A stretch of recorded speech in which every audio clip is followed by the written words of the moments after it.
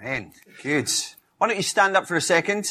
Shake out the legs. You've been sitting for a wee bit. Good. I'm not asking you to do anything in particular, but just to stand. You can dance if you want to. I don't really mind. And then when you feel like you've just got a bit of feeling back in your legs, why don't you have a wee seat and turn to 2 Peter chapter 1. 2 Peter chapter 1. We're going to read from verses 3 through to 11 in a wee second. Well, we are looking for growth in every area of life, aren't we? Whether it's in the seeds we've planted in our gardens or children we brought home from the hospital, we want to see growth. My son will be 2 in a couple of months' time, and we've got a measuring chart in his room, and he's grown 1 centimetre in 1 month. That pleases me.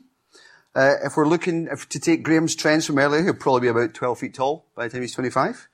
But we look for growth in every area of life. And not only do we look for growth, we play our parts in helping to achieve it. So we pour water on our plants and we provide food for our kids. And we have the joy of seeing the things even that we do produce results.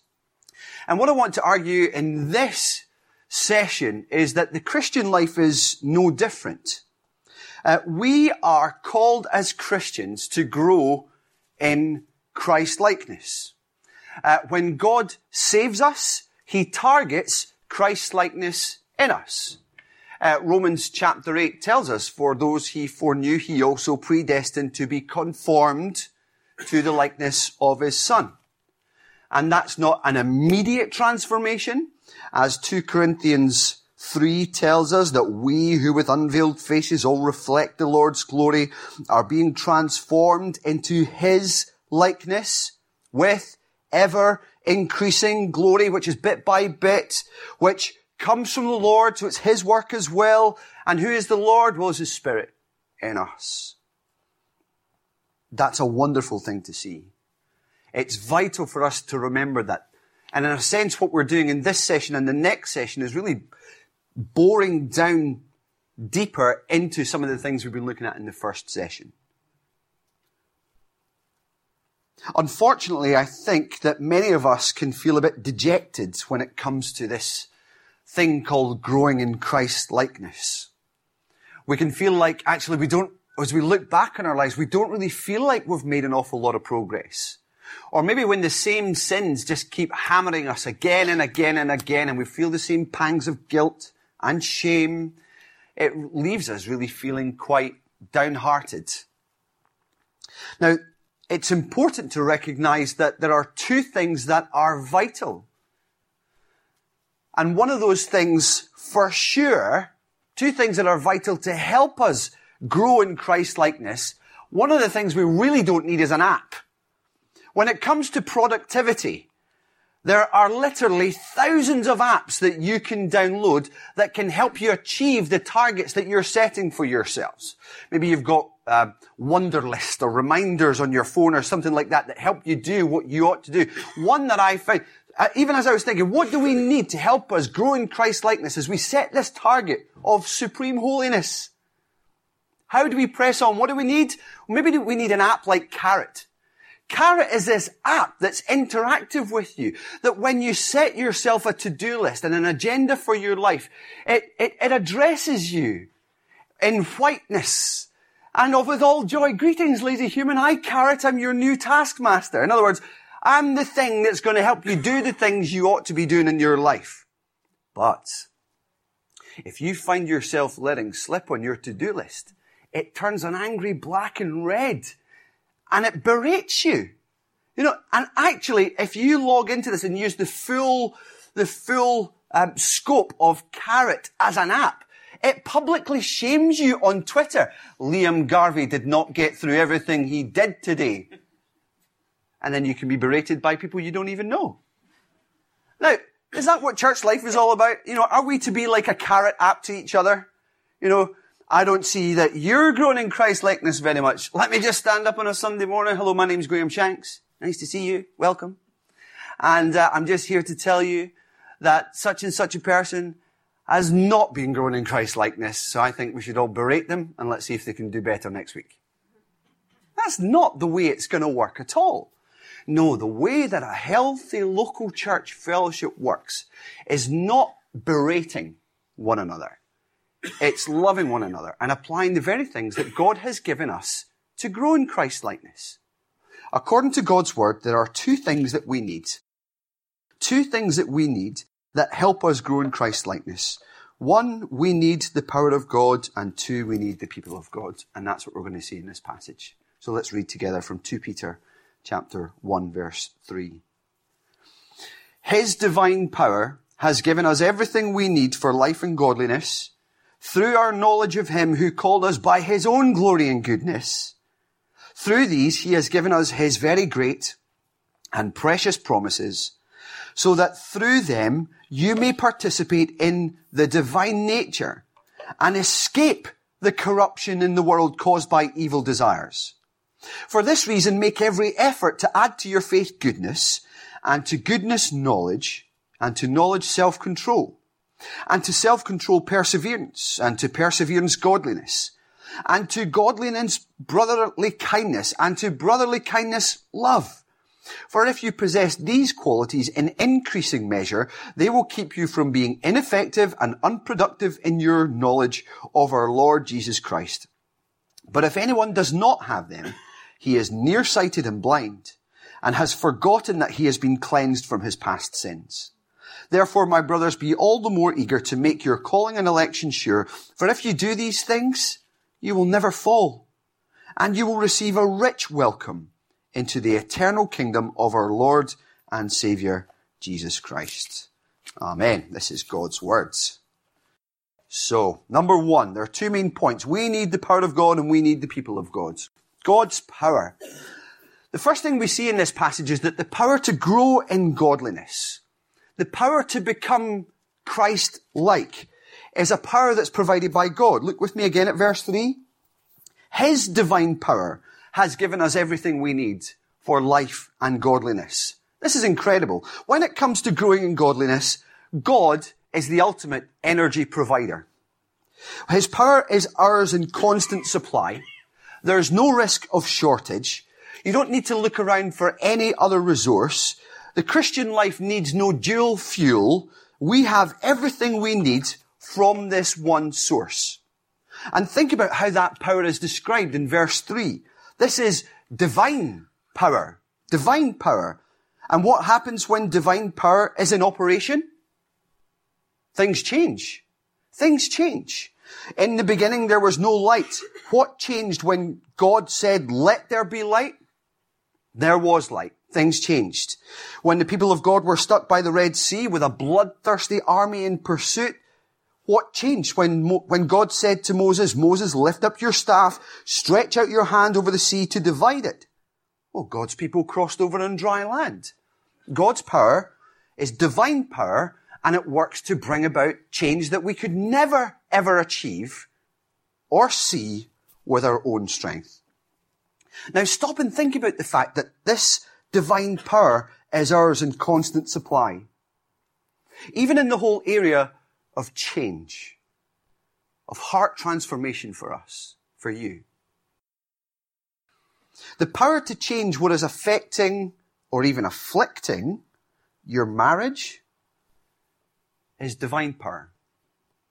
And it's yours in constant supply. The power to subdue the anger that you feel when your kids are disobedient is divine power. And it never runs out.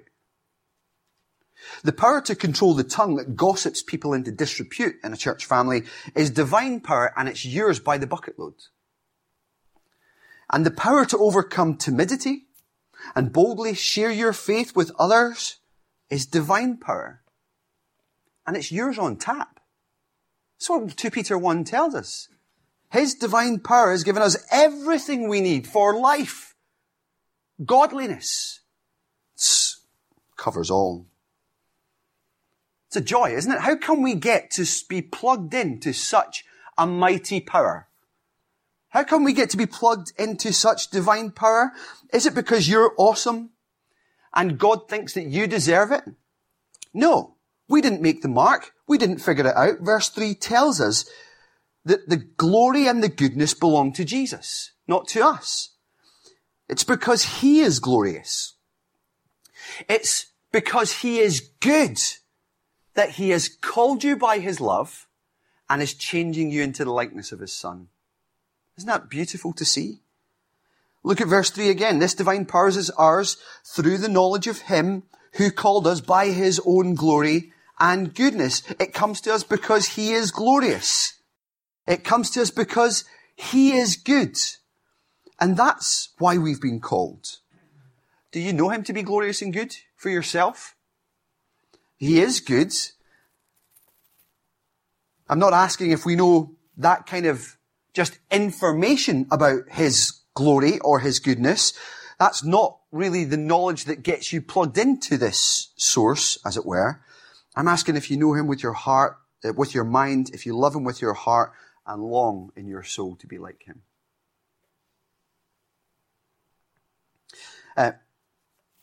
I can't assume that everybody here today is a Christian. So I would ask, if you're here today and you would say you don't know him, you've not trusted in Jesus' blood for the forgiveness of your sins and for new life, do you know that you have no power to change yourself whatsoever?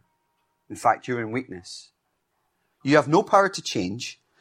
Sin is something that is in you, and it ruins you and rules you. And there's no way of dealing decisively with personal guilt and shame that you experience by your wrongdoing apart from Christ and his cross. We find no answer to the deepest longings of our hearts for something better than what this life is than Christ and the cross.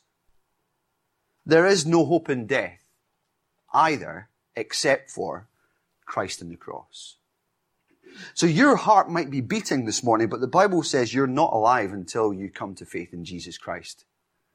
And when you come to faith in Jesus Christ, that's how you come to be transformed by his glory, by his goodness, into the likeness of his Son, and live life as it was meant to be lived. This is what God's amazing provision is. He is so gracious. We don't deserve it. It is by grace that we are saved. And it is by his grace that we are transformed. Don't believe me? Look at verse 4. Not only is there power to grow in godliness, but the promise of godliness is actually something that is guaranteed by God. Through these, that is his own glory and goodness, he has given us his very great and precious promises, so that through them you may participate in the divine nature. Now, what does that mean? What does it mean to participate in the divine nature? It's not that we become part of God. That would be a bit weird. It's that we become like God. In other words, it's sharing in the very character of God. That's what we've been promised. And stop and think about that for a second. That's a glorious thing. How many times you read that passage and actually you've never just stopped, sentence after sentence, to just pour over what's just been said? It's utterly profound. When you think about what a promise is, even you've made promises, I'm sure. It could be something small as promising a parent that you'll tidy your room. It could be something as significant as the vows you make on a wedding day. But when someone promises you something, they give you their word for the future, don't they? That's what a promise is. They don't give you the reality when they make the promise there and then, but they assure you that one day you will have it. And the power of a promise is that it makes you look forward to that day when you will actually receive it. So you walk through life with a sense of anticipation and in a sense of trust that in the one who made the promise, that actually they're going to come good in the promise. They're not going to wimp out on it. They're actually going to give it to you. Now, Peter reminds us in this passage that God has made plenty of promises to us that hold out the prospect of godliness. As I've mentioned from a couple of verses earlier, that we will one day be like the Lord Jesus in holiness. And that until that day when we see him face to face and are like him as he is, we are growing with ever-increasing glory into his likeness. Now let me ask you, do you have that reality right now? Are you a perfect reflection of the radiant Son of heaven? Why don't you ask the person next to you?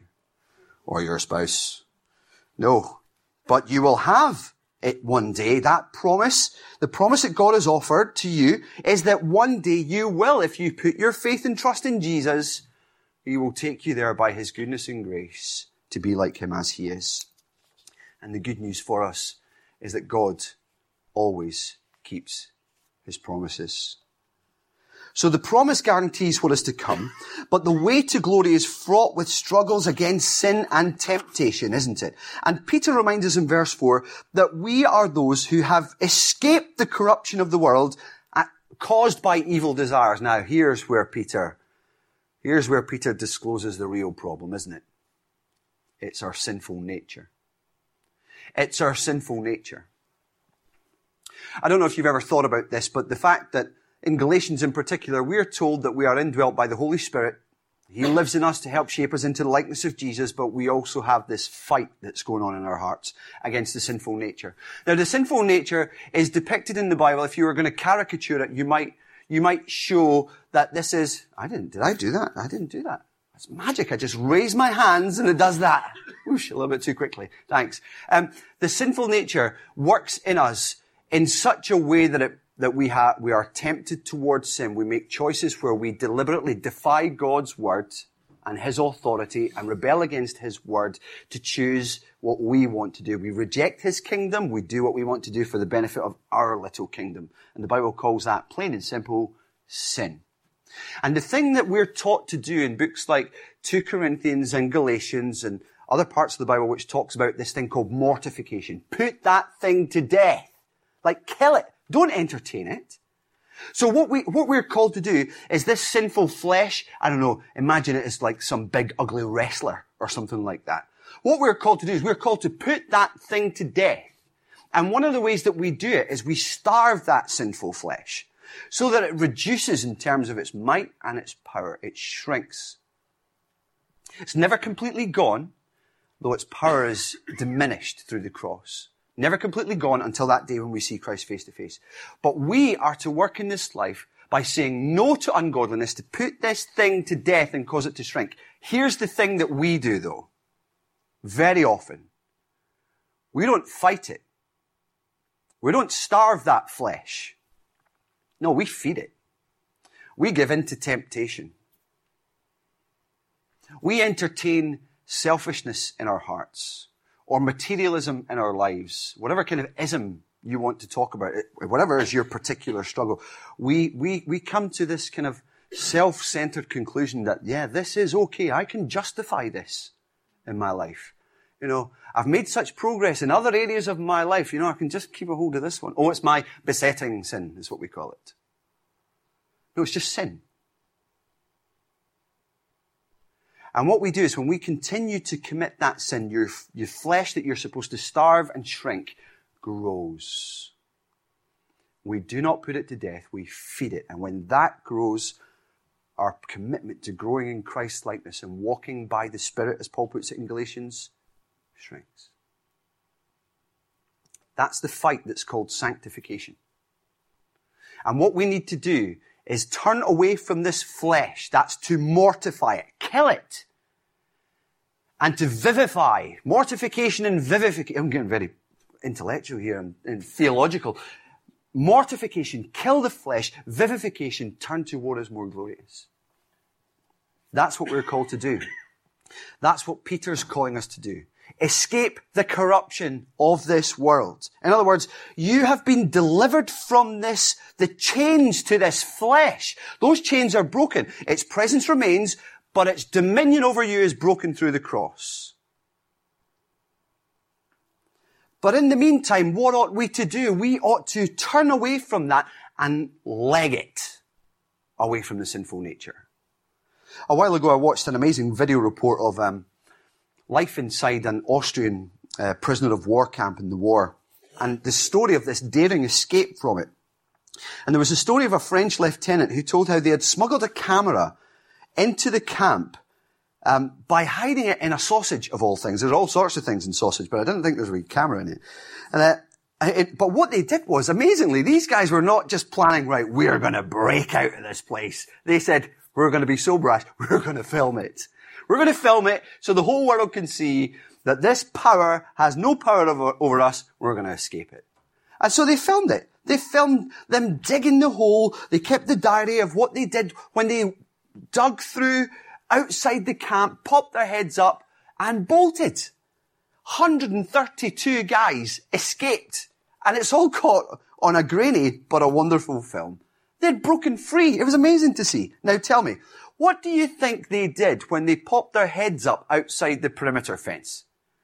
Did they just think, well, let's break out a fire and cook the rest of these sausages, shall we? No, of course not. They absolutely bolted as far as they could away from this captor as best they could, taking every possible measure to avoid being recaptured by the very thing that they've escaped from. Here's what we do in the Christian life. We escape this captivity. Jesus Christ, by his blood, breaks the chains and we make a camp and cook some sausages close by. We do not leg it like we're supposed to. And what Peter is telling us here is that the divine power that's been given to you, as 2 Corinthians 3 reminds us, is the power of the Holy Spirit who lives in you, who helps you. You're not doing this on your own strength.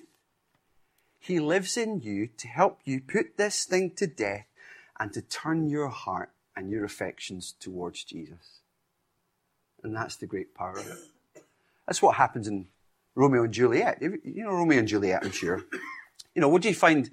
That's how Romeo turns away from Rosalind. Now, some of you are thinking, who's Rosalind? I thought it was Romeo and Juliet, not Rosalind and Juliet. Well, at the start of Romeo and Juliet, Romeo's there, and what's he doing? He's pining for Rosalind. He's like, oh, Rosalind, she just broke up with me. You know, I'm so broken-hearted. He was Scottish. I don't know how I'm going to cope without Rosalind. And his friends come along. I'm paraphrasing this. I don't speak Shakespearean. You know, I'm paraphrasing. He says, his friends come along and say, right, okay, you're pining just a little bit too much for this old flame. We're going to take you out and so on. And so they take him to a party. And who does he see there? Juliet. And what does he do? It's a little bit creepy, but in the play, later on that night, he climbs over the wall of her compound and sneaks into her garden, you know, and looks up at the window and says, but soft, what light from yonder window breaks? You know? And he just erupts into this new expression of his love, and automatically you're just like, Rosalind who? And that's what it's like when you're converted to Christ. You're like, oh, this money that I'm building up. I love this money. Oh, I'm going to make tons of it. I'm going to have a bath in it every night. I'm just going to enjoy this money. I'm going to buy all the things that I want to buy. I don't care if my kids have to walk around in Crocs all day. I'm going to buy everything. I'm going to have a Jaguar. If I'm going to get an Aston Martin, you know, whatever it is. Actually, I enjoy sex. I'm going to go make love to as many people as I can. I don't care about marriage or anything like that. Whatever your sinful thing was, Jesus breaks the chains of that. The worst thing you can do is stand around and pine for it. Oh, materialism. Oh, oh, that nonsense. No. Jesus is the Juliet.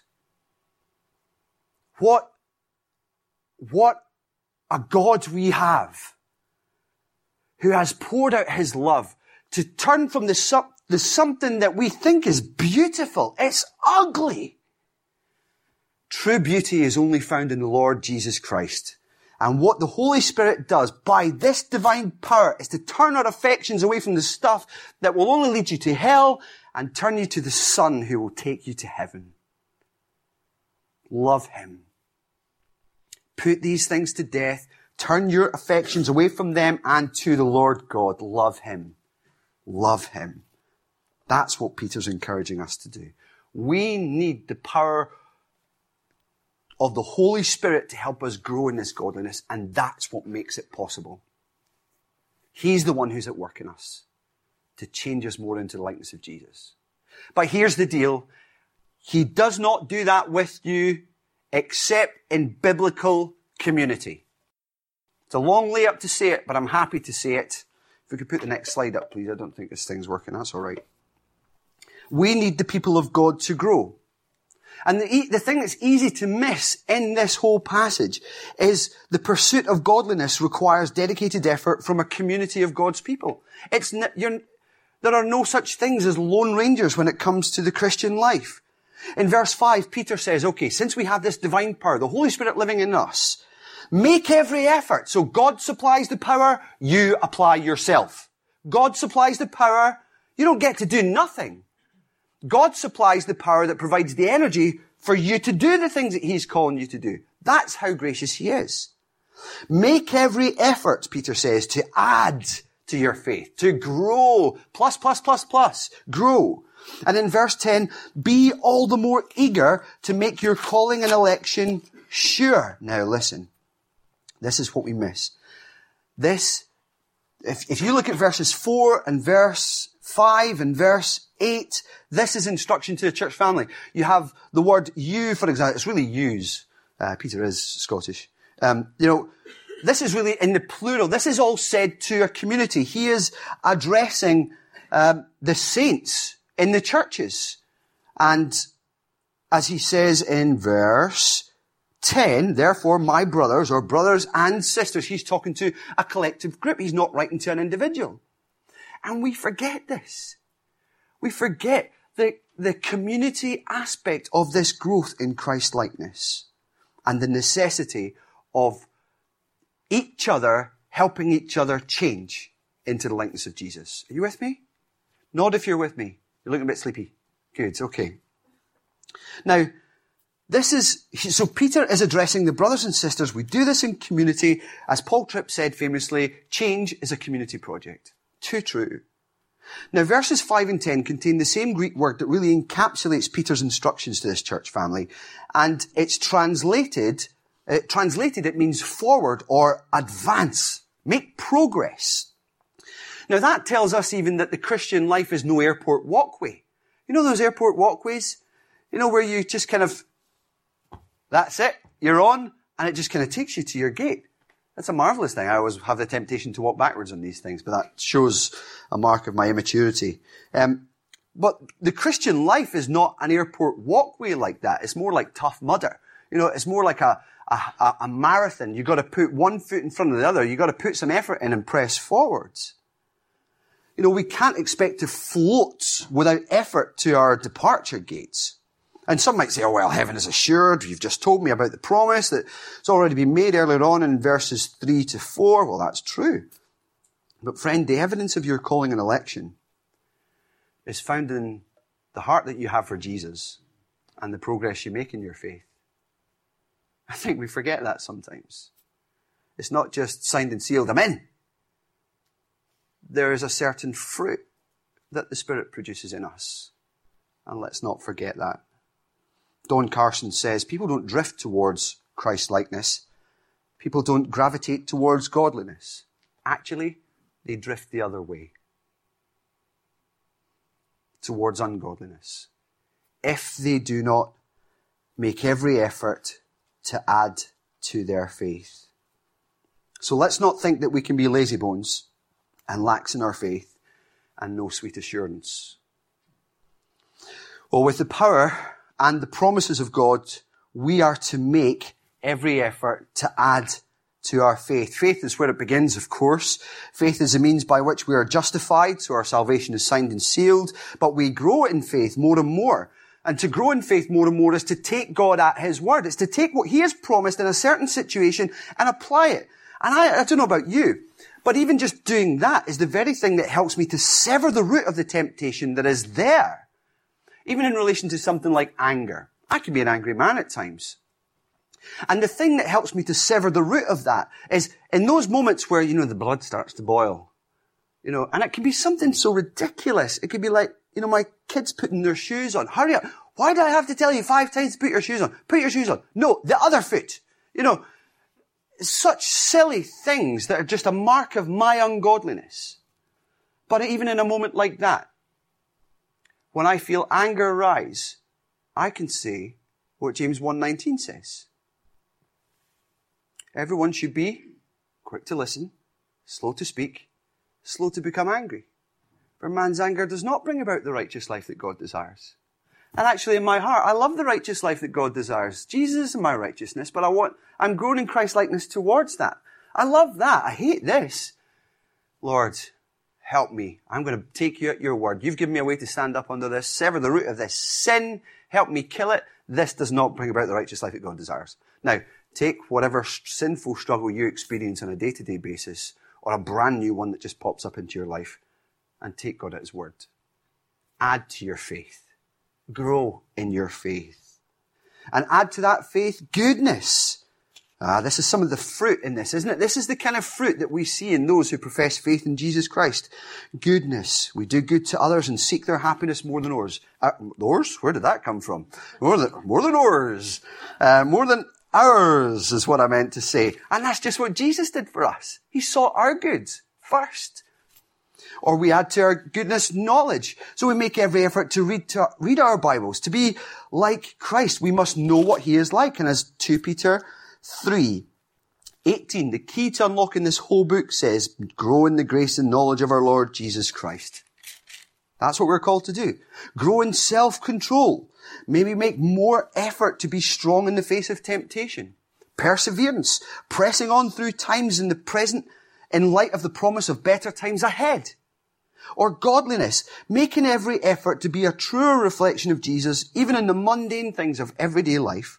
Brotherly kindness, by doing more to make our membership of a local church family much more meaningful than it presently is. And love, well, the supreme characteristic that marks the Lord Jesus' existence, becomes the definitive characteristic that marks ours. Love. Now, verse 8 says, if you possess all these qualities in increasing measure, in other words, growing in them, see the increase again? They will keep you from being, now here's the hazard warning lights. Here's the little red triangle on the road. Okay? This is the warning. If you don't do these things, if you possess these qualities in increasing measure, they will keep you from being ineffective and unproductive in your knowledge of the Lord Jesus Christ. There it is, brothers and sisters. It is possible for you to profess faith in Jesus Christ, but be ineffective and unproductive as a Christian. That is scary.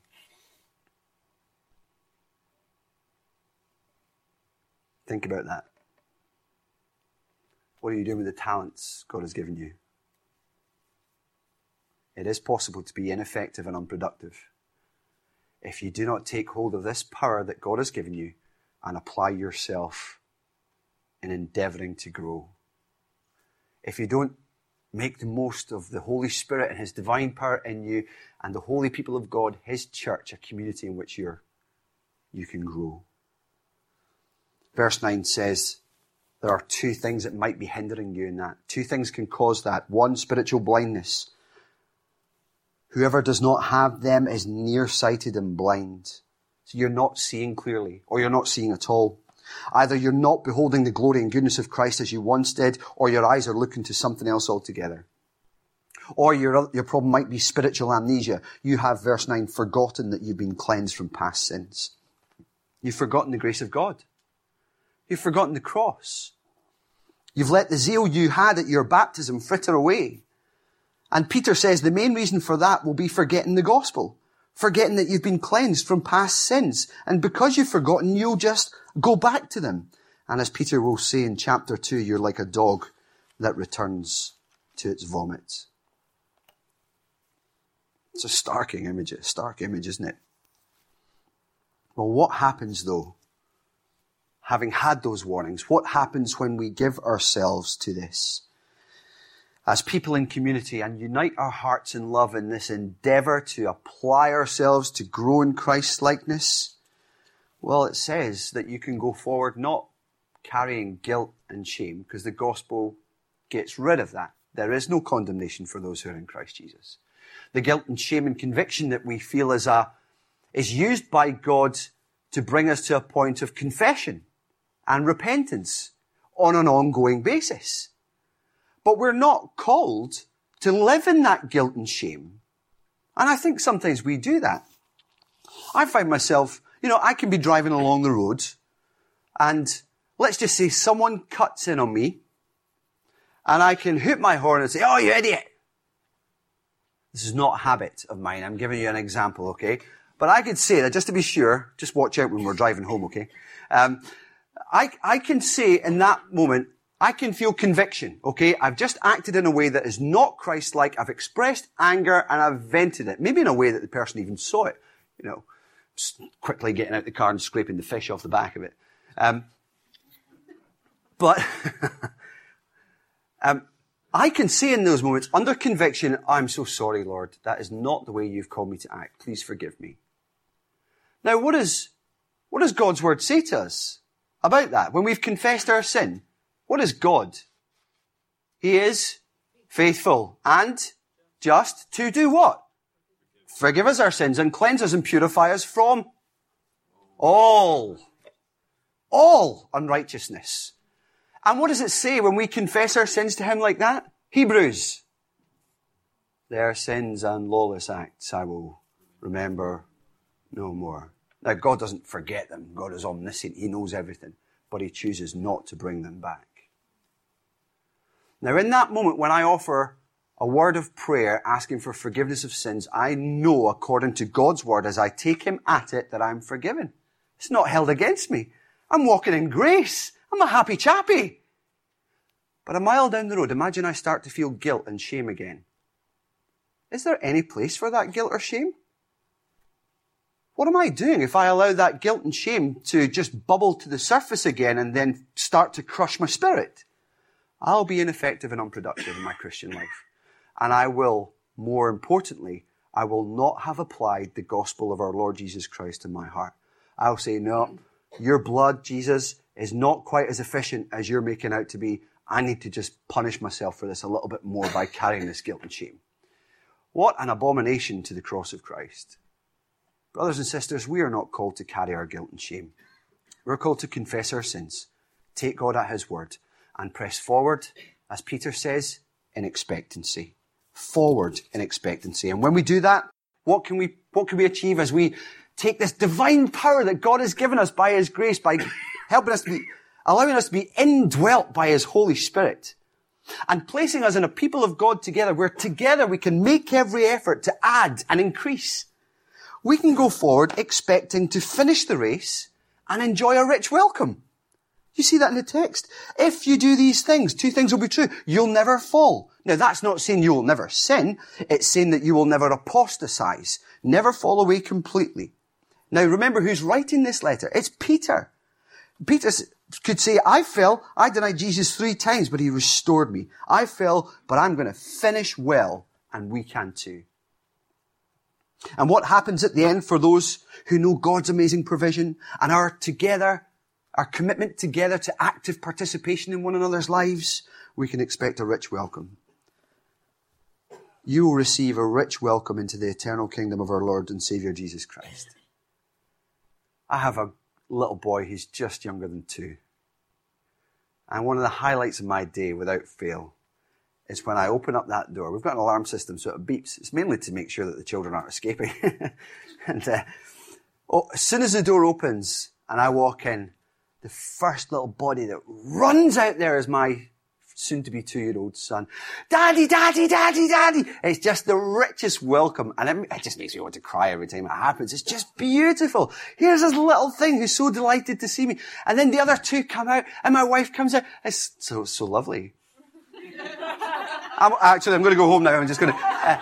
it's just beautiful to see. That for me is a rich welcome, but nothing compared to the rich welcome that we will receive when we cross that finish line, as we close our eyes in death and open them in glory.